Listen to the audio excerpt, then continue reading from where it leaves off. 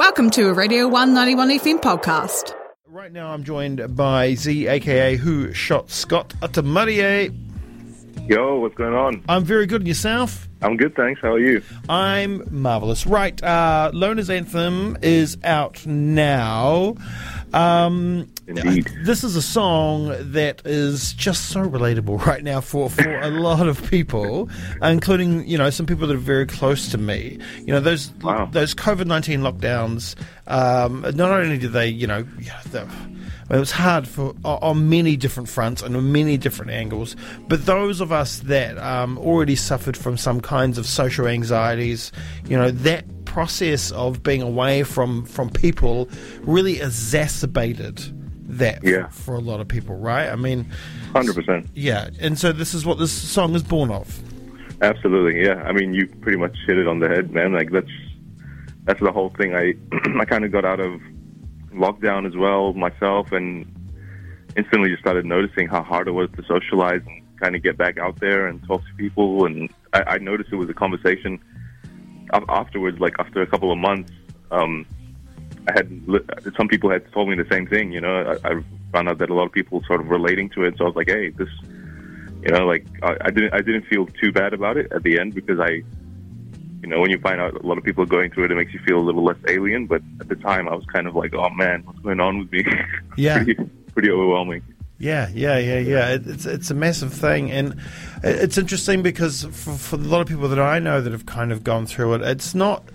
So some of the normal interactions and Monday things like going to the supermarket and things like that are kind of fine, but it's more around sometimes people that you kind of know.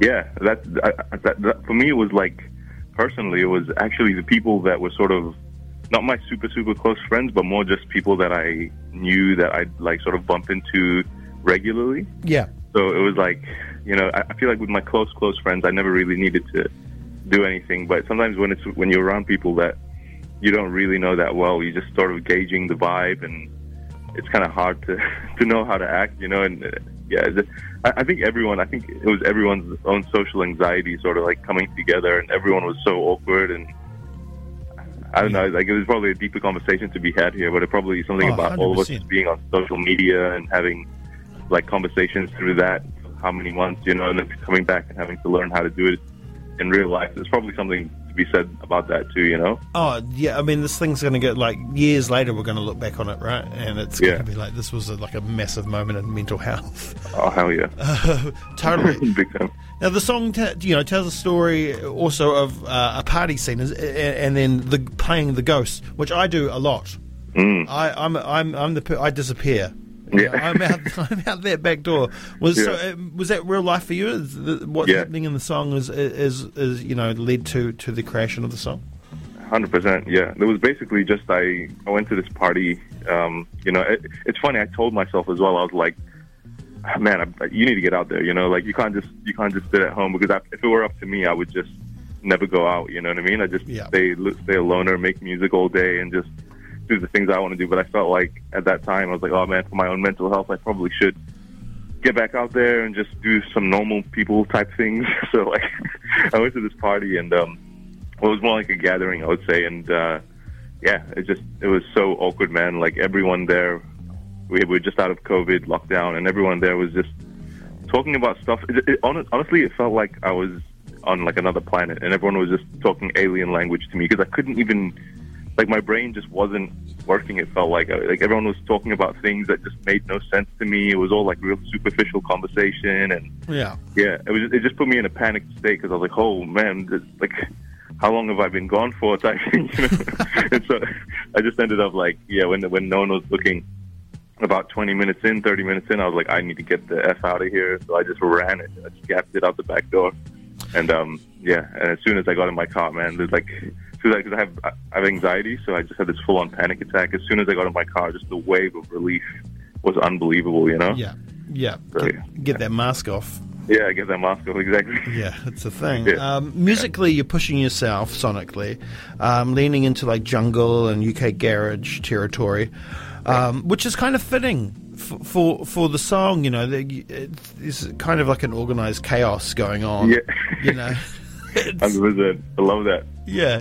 I mean, because the brain is firing on all cylinders in those moments of because I've suffered from panic attacks in the past. And, the music leads itself to that chaotic feeling.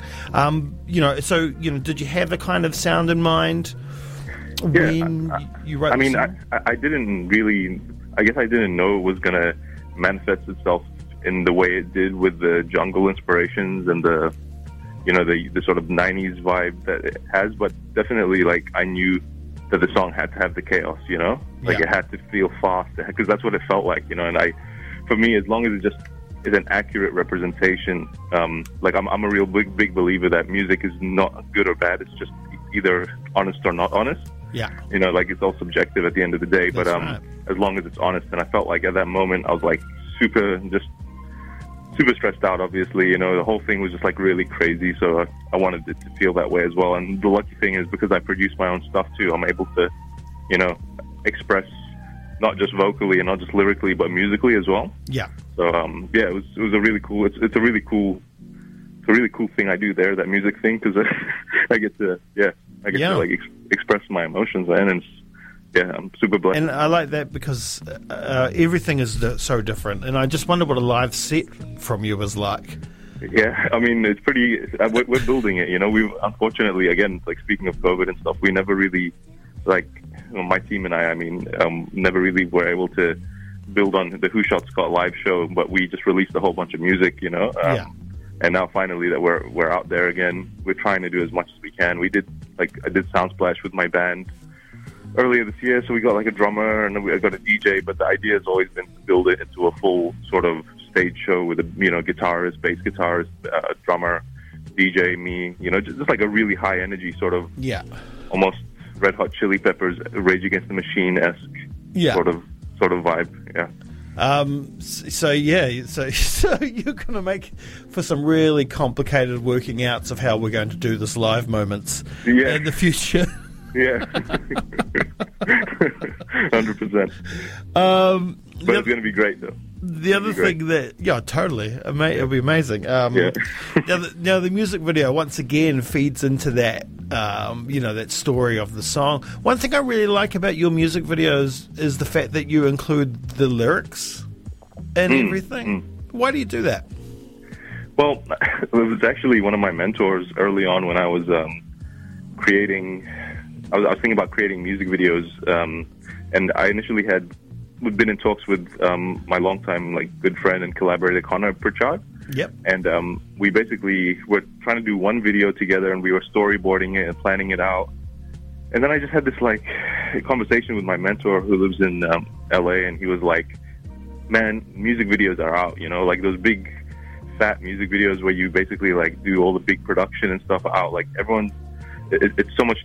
You get the idea across so much more simple if it's just really simple one takes or one scene, and you just put the lyrics underneath. He just said it, but he said it off the cuff, and it stuck with me. I was like, man, that's amazing with the lyrics underneath. So the idea actually came from my mentor, but it was really cool. As soon as I thought of it, I was just as soon as I sort of pictured it for my own music, and my music being so vulnerable and coming from a place of, it really is soul expression. So I just wanted to make sure that, the ideas are getting across, even sometimes if my vocals are super distorted and I'm screaming, and maybe my accent, which is a hybrid of Arabic and Kiwi, is not fully understood. I hope that the lyrics underneath will just give some clarity to the artistic meaning of the song, as well as just the aesthetic, Yeah, totally. And it does, and it makes jobs like mine a lot easier, so I thank you for that. We didn't know, but that's a plus. Yeah, we'll go take it. Yeah. And like I said, once again, the music video really works in with the theme of what's going on, I mean, you'd almost imagine that's what it's like in your head at the time. I'll shout out to Connor Pritchard on that, who brought that vision to life. That's great. I always, in my opinion, that's one of the ones that he really sort of got, one for one, the sound of the song, and the look of the video. Yeah, you got them real close. Yeah, it's great. It's really great.